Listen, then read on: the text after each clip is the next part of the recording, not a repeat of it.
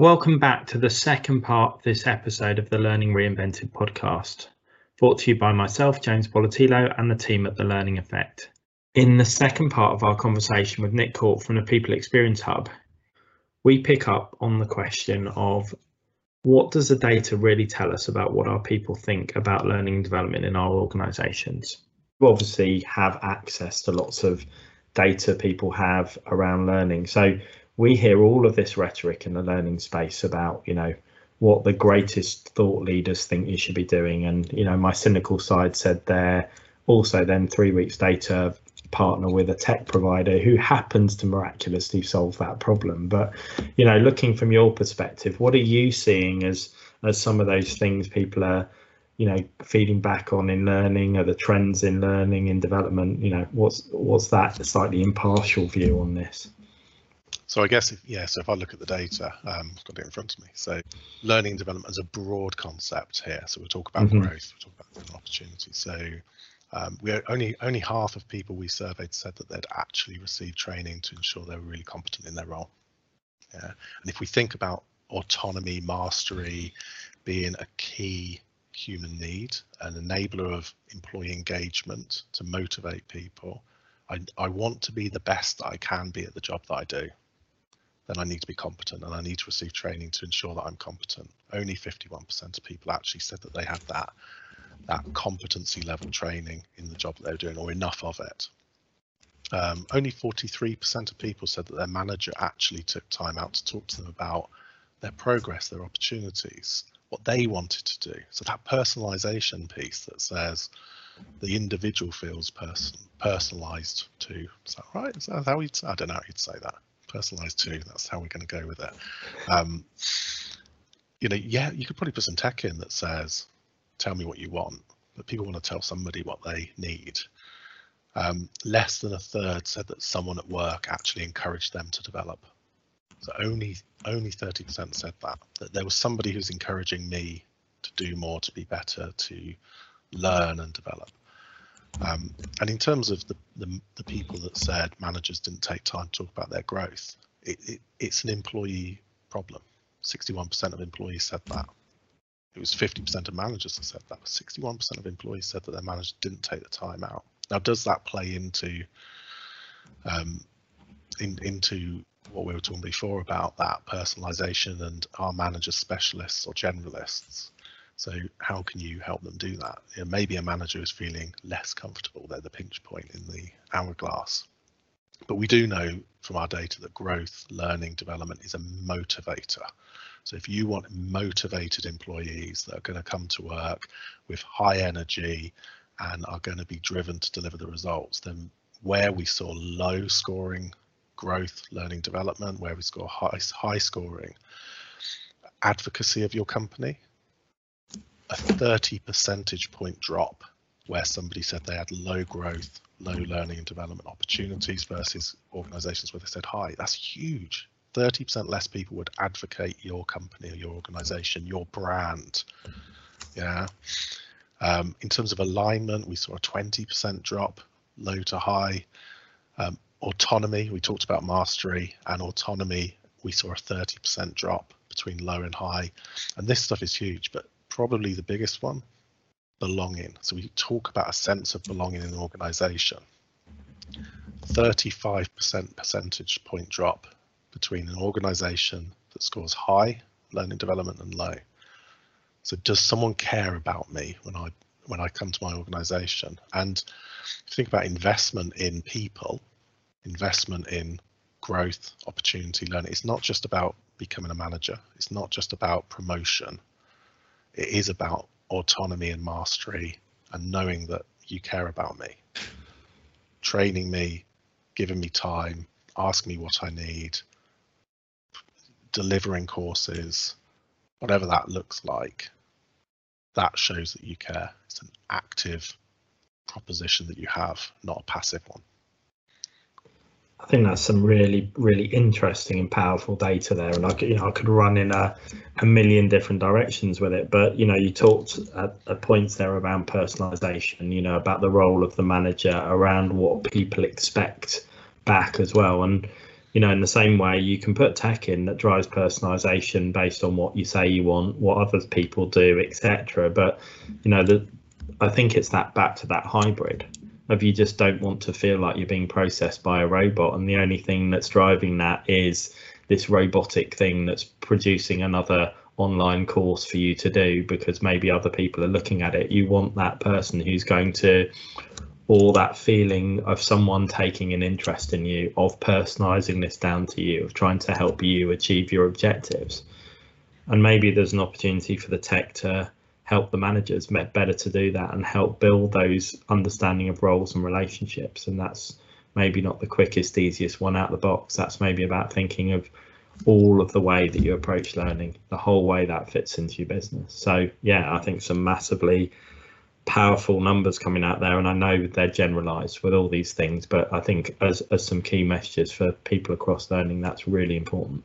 And it's got to be, I mean, it's got to be a mixture, hasn't it, as well? You know, I'm not a learning expert, but in my head I kind of go, what would tech be amazing at? I guess compliance in an organization. So if I need everyone to have the same experience, to have the same course, to really understand something, food safety, health and safety, manufacturing processing, risks, lone worker assessments, I need people to have the same experience every single time they complete this, because I need to be sure that the training that's being delivered is being received in the same way.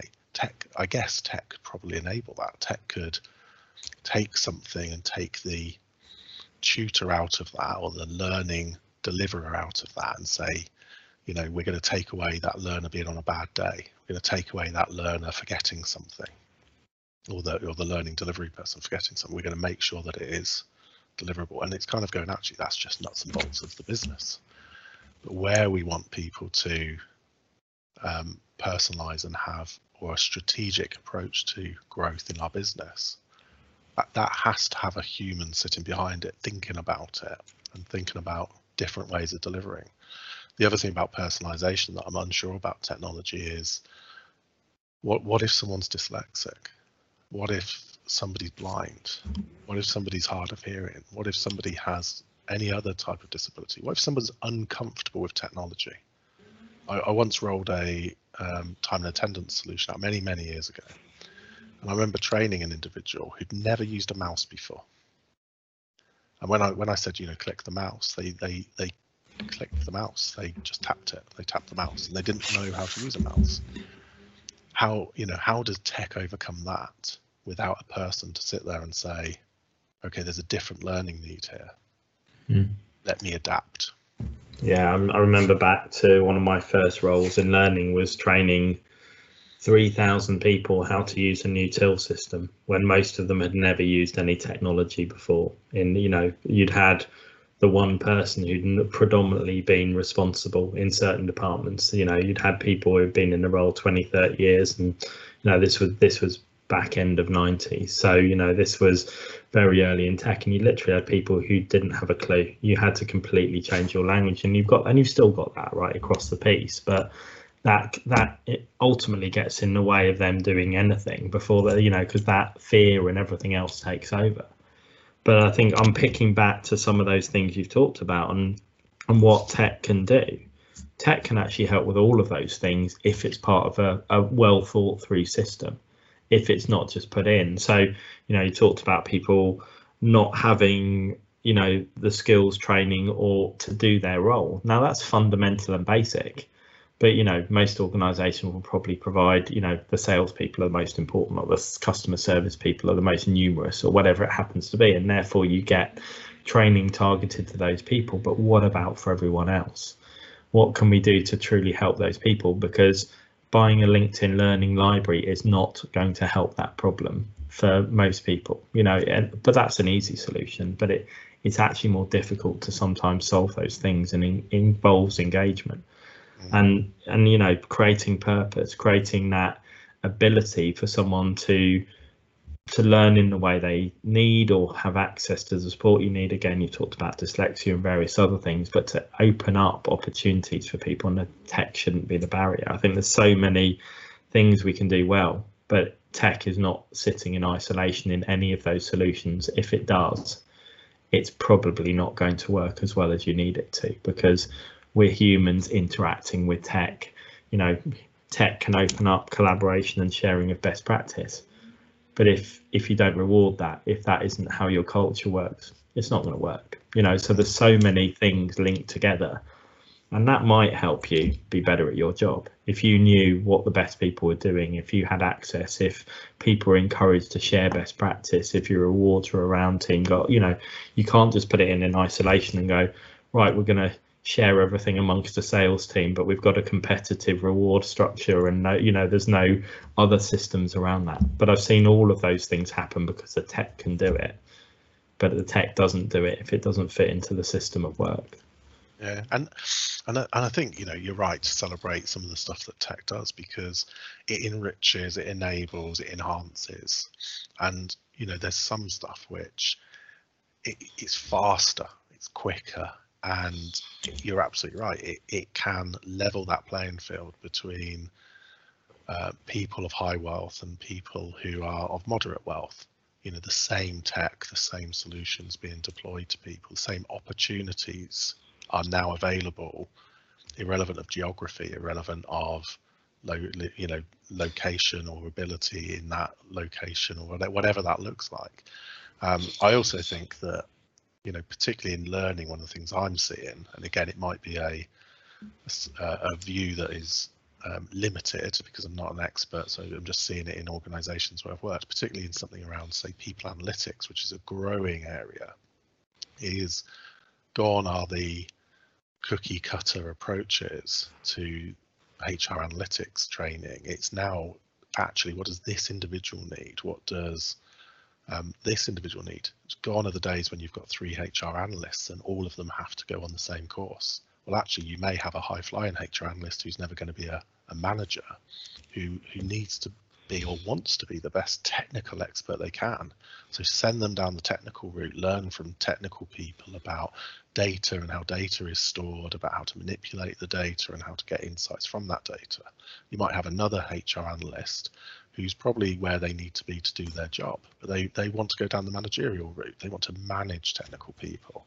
So send them down a different training route. Not everyone has to achieve the same level in an organization. It is about understanding that personal approach and what they need to do.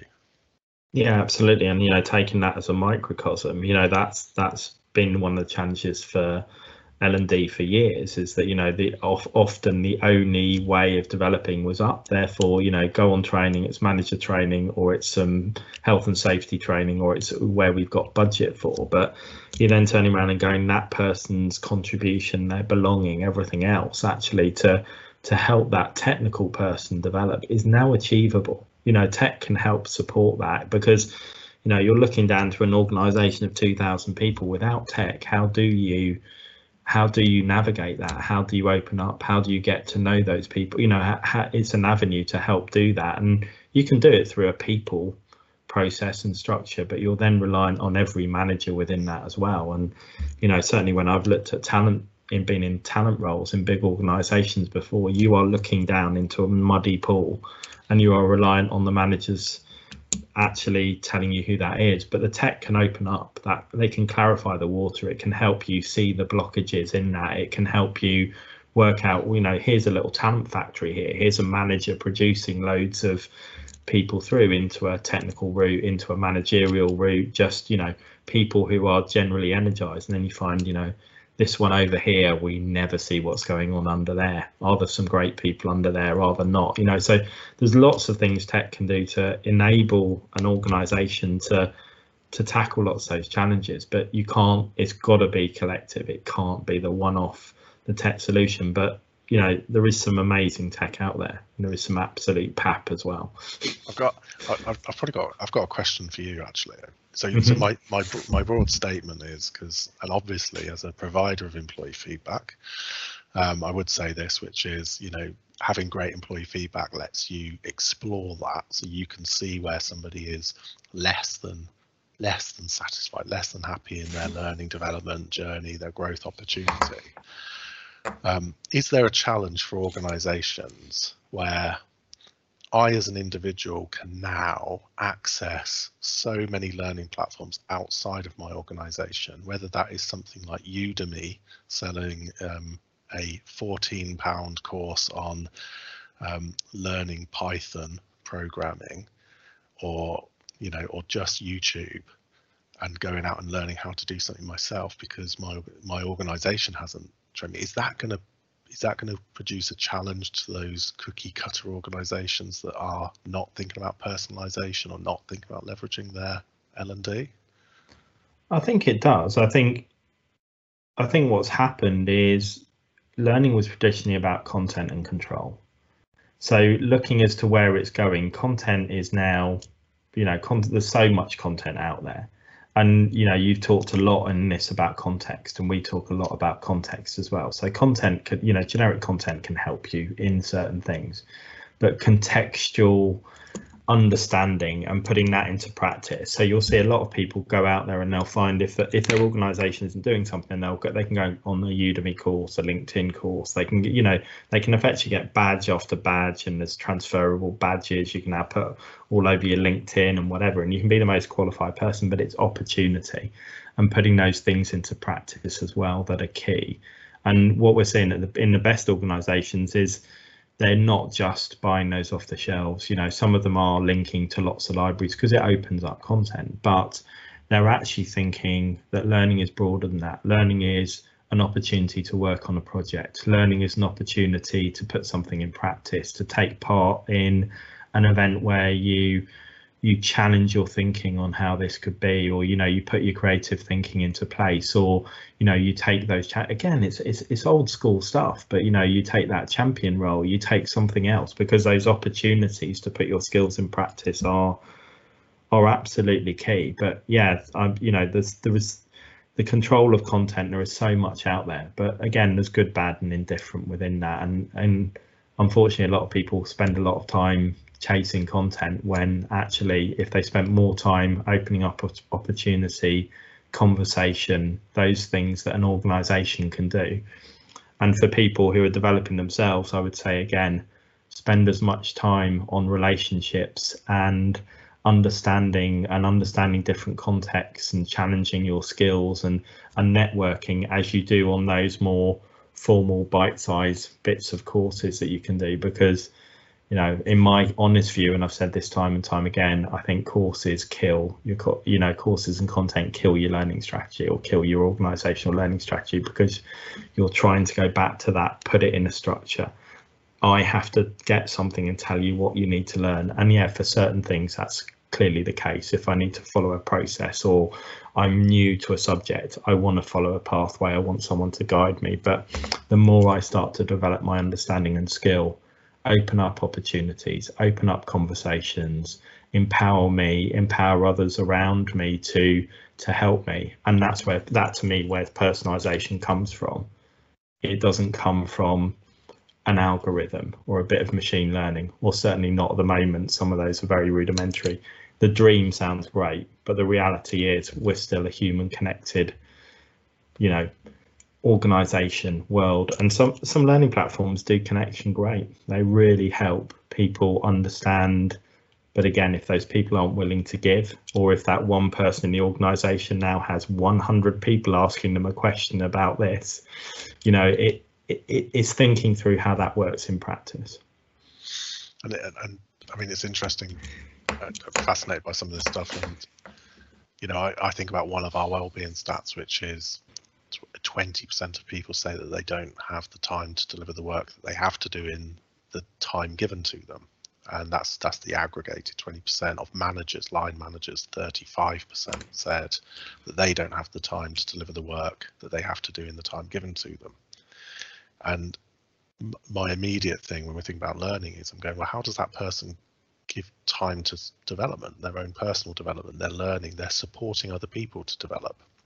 So if we're talking about a nice network of people supporting people, understanding context, understanding needs, if we're filling people's time up with work and more work, and then we should expect 51% of people said that they haven't received all that training, that 43% of people haven't had the manager talking to them. Maybe the outcome of, you know, a work environment is that actually everything else just becomes harder.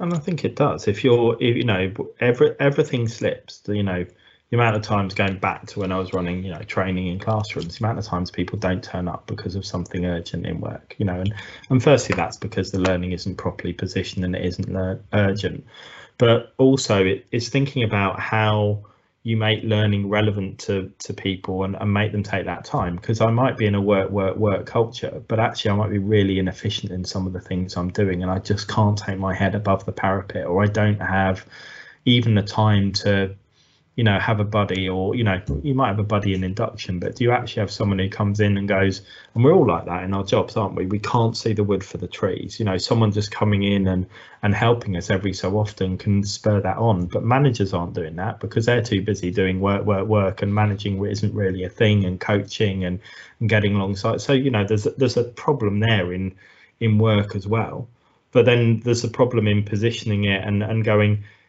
if we're trying to run everyone at 100% capacity, we're not going to grow, we're not going to innovate. But, you know, stripping that down, and some people do it in a very structured fashion. They'll go, okay, right, we're going to have every Friday, you can have the afternoon to do your own personal learning. But without knowing what you're meant to do with that time, you'll just refill it with work, you know, because you don't value the learning. And, you know, I spoke to an organisation a while ago, and they'd happened upon, they didn't design it, but they happened upon a solution that was really working for them. So they had this mandated personal training time, and they were looking at it across the organisation, and then they found they had the teams that were working in sprints, and they were working in a collaborative way, in that sort of agile sprint fashion.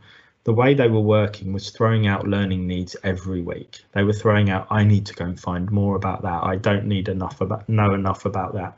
So the way they were working was throwing out the learning needs, and they were found that they were using that learning time massively more effectively and for learning, because they knew the way their work was happening required that level of rethinking and re-engagement on an ongoing basis. Where they were looking at the teams that were just in a normal way of work, they were going, we'll fill it with work, we'll go to the golf course, we'll do something. You know, they were not actually using it for learning because there wasn't any need or purpose. And yeah, you've got some self-motivated learners, but for most people, they just couldn't see it. They couldn't see the relevance of that time to themselves. And people were going through courses because it was like watching Netflix. You know, they were the organisation required them to do some learning, so they were doing some learning, but they weren't finding the impact of that. So they put a structural piece in, but the rest of the structure to drive the need wasn't there. And that was the next bit. They were then starting to work with their managers and people to understand, how do you then identify how to spend that time well, because that was a missing skill in their organisation.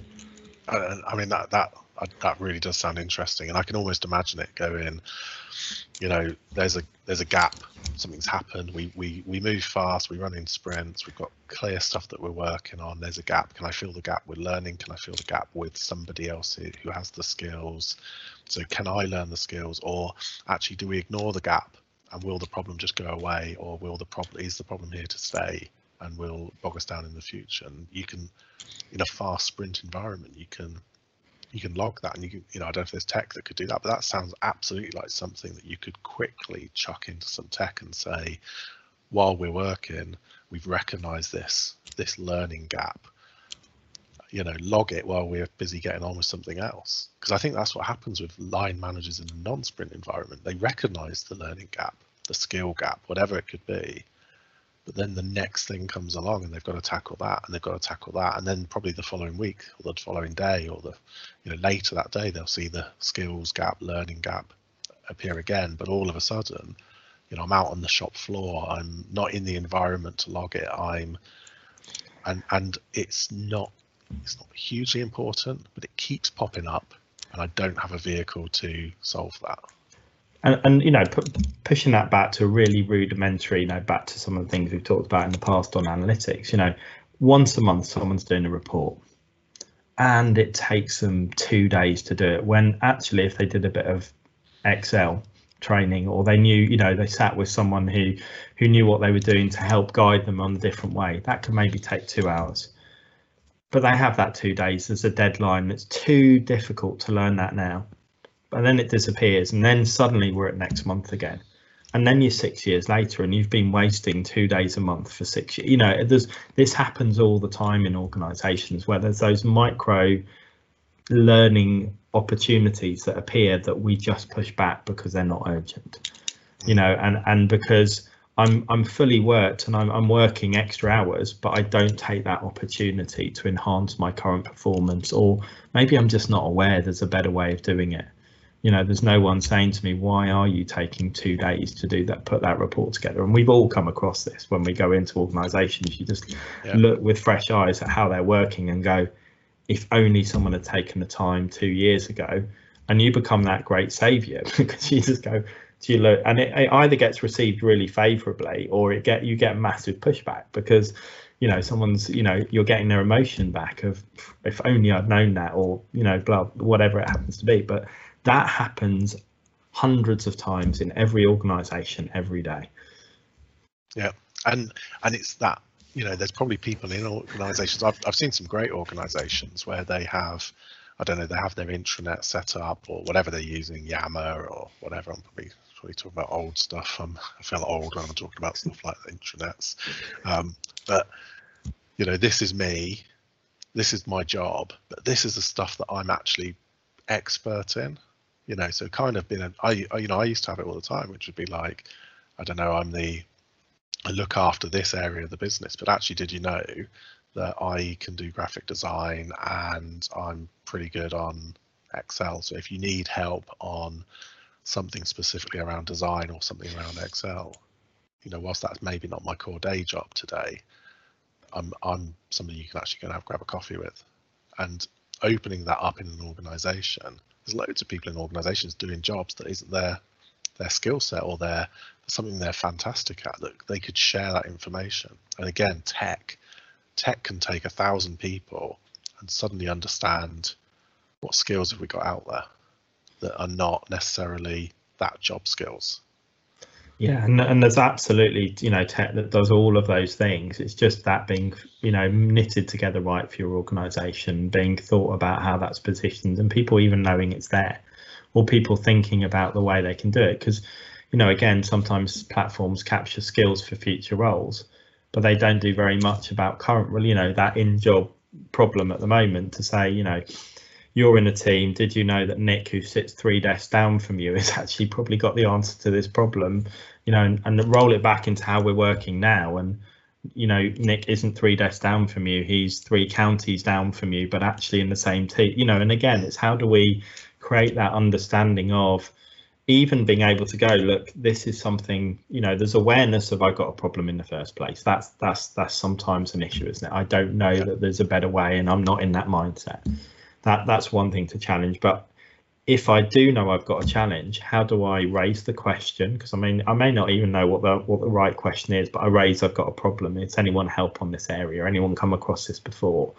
You know, or raise a culture where people share their best practice and people search. Because again, if you don't get to 2 sides of that, I've seen it in organizations, everyone can put their best practice out there, but they haven't created a search culture, because people, they haven't got, you know, you need a critical mass of that being useful, but they don't manage that right the way through to fruition. So it becomes like, I'd love a Google for work, and actually they get halfway to building a Google for work and give up because they don't follow that pattern through. So there's so much that organizations can do, some do, but there's huge opportunities right across the piece. It's almost, you know, you need to give people explicit permission to be curious.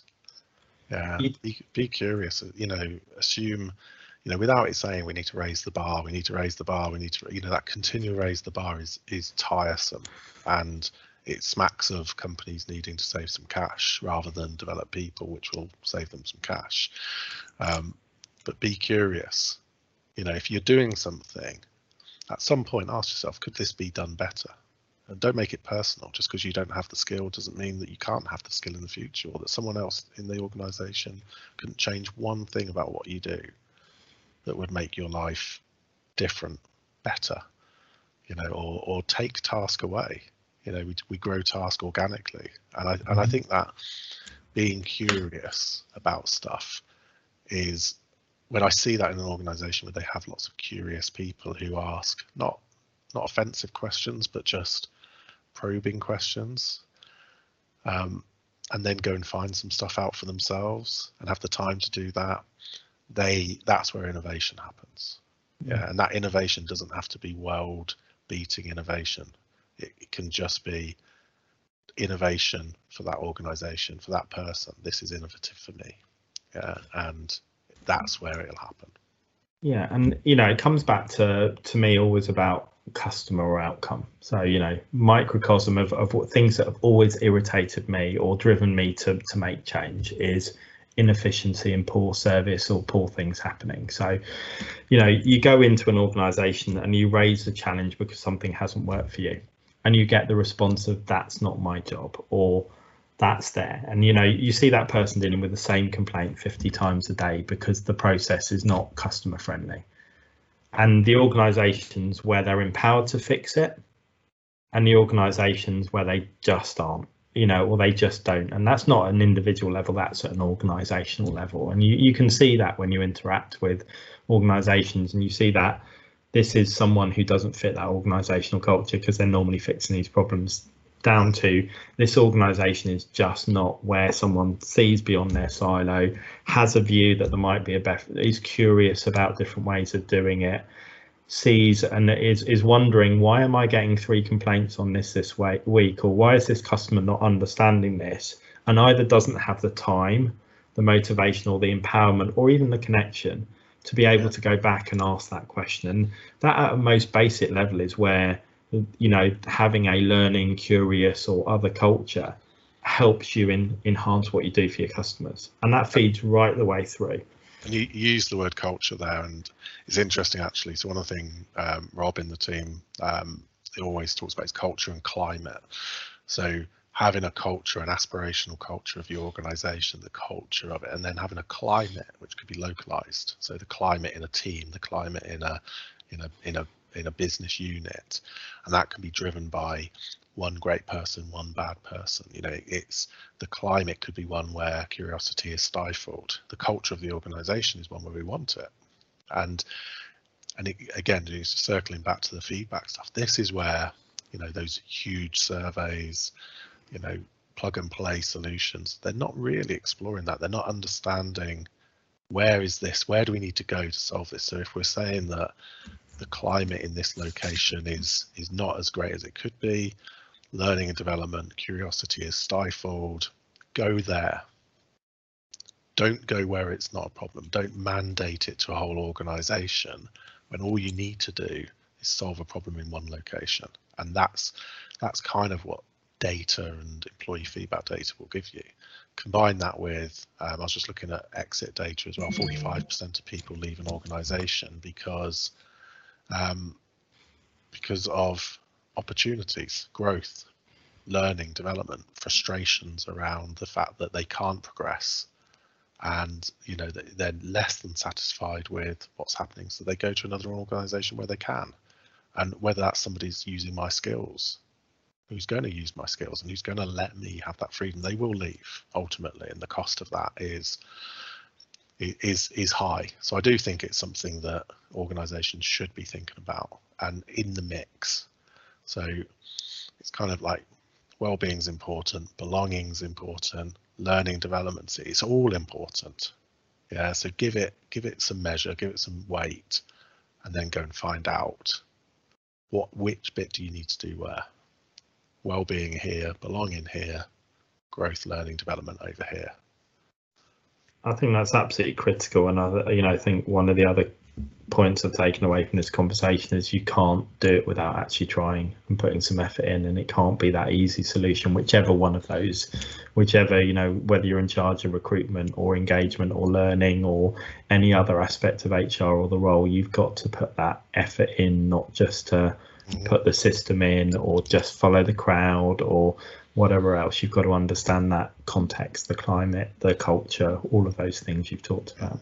I've got a poster behind me, which is the Cognitive Bias Codex, and somewhere in that mix will be the law of diminished returns. So if you do something over and over again, with the same outcome, eventually you'll see a diminished return, whether that is telling the same joke. The first time you get a laugh, the next time you get a titter, the next time I heard you tell that joke before, you know, whilst it's a humorous joke, I'm not going to laugh. I knew what was coming. And that's exactly the same with, well, that's the risk, I think, not the same, because, you know, different environments, different tech, different ways of working. Continual pulse surveys, always on solutions.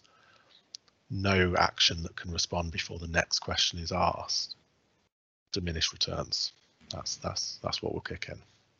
But I think there's some really positive messages out there about taking control, take that possibility, developing your own hybrid system. There is no one way of doing it, but, you know, work through, get that right partner, get that right support, and you can achieve amazing things. Yeah, 100%. Nick, thank you very much for joining us today. I'm sure we could probably go on for the rest of the day, but just to draw this to a close, we'll finish there. If people do want to connect in with you, follow you, tap into more of your knowledge, or speak to you and the rest of your team, how's the best way of them doing that? So probably hit me up on LinkedIn. So hit me up on MySpace, hit me up on LinkedIn. Pop on the website, the pxhub.io. If somebody wants to get in touch with the team, there's a contact form on there, or just drop us an email to hello@pxhub.io, and someone would absolutely be delighted to grab a coffee, have a chat. We're not a hard sales organisation. We are absolutely a be there for people organisation. So even if it's just I've got a problem I want to solve, you know, get in touch. We'd love it. So all of the information about Nick and his team will be in the show notes below the podcast. Nick, thank you very much for joining us today, and I look forward to catching up soon. Thank you for having me. Thank you for listening to this episode of the Learning Reinvented podcast. We hope you enjoyed it. You can register to join the Learning Effect community. The link to do so is in the show notes below. If you've not already done so, please follow our podcast. And if the Learning Effect can help you and your organisation, please do get in touch. You can find both James and Katie on LinkedIn, and our contact details are in the show notes below.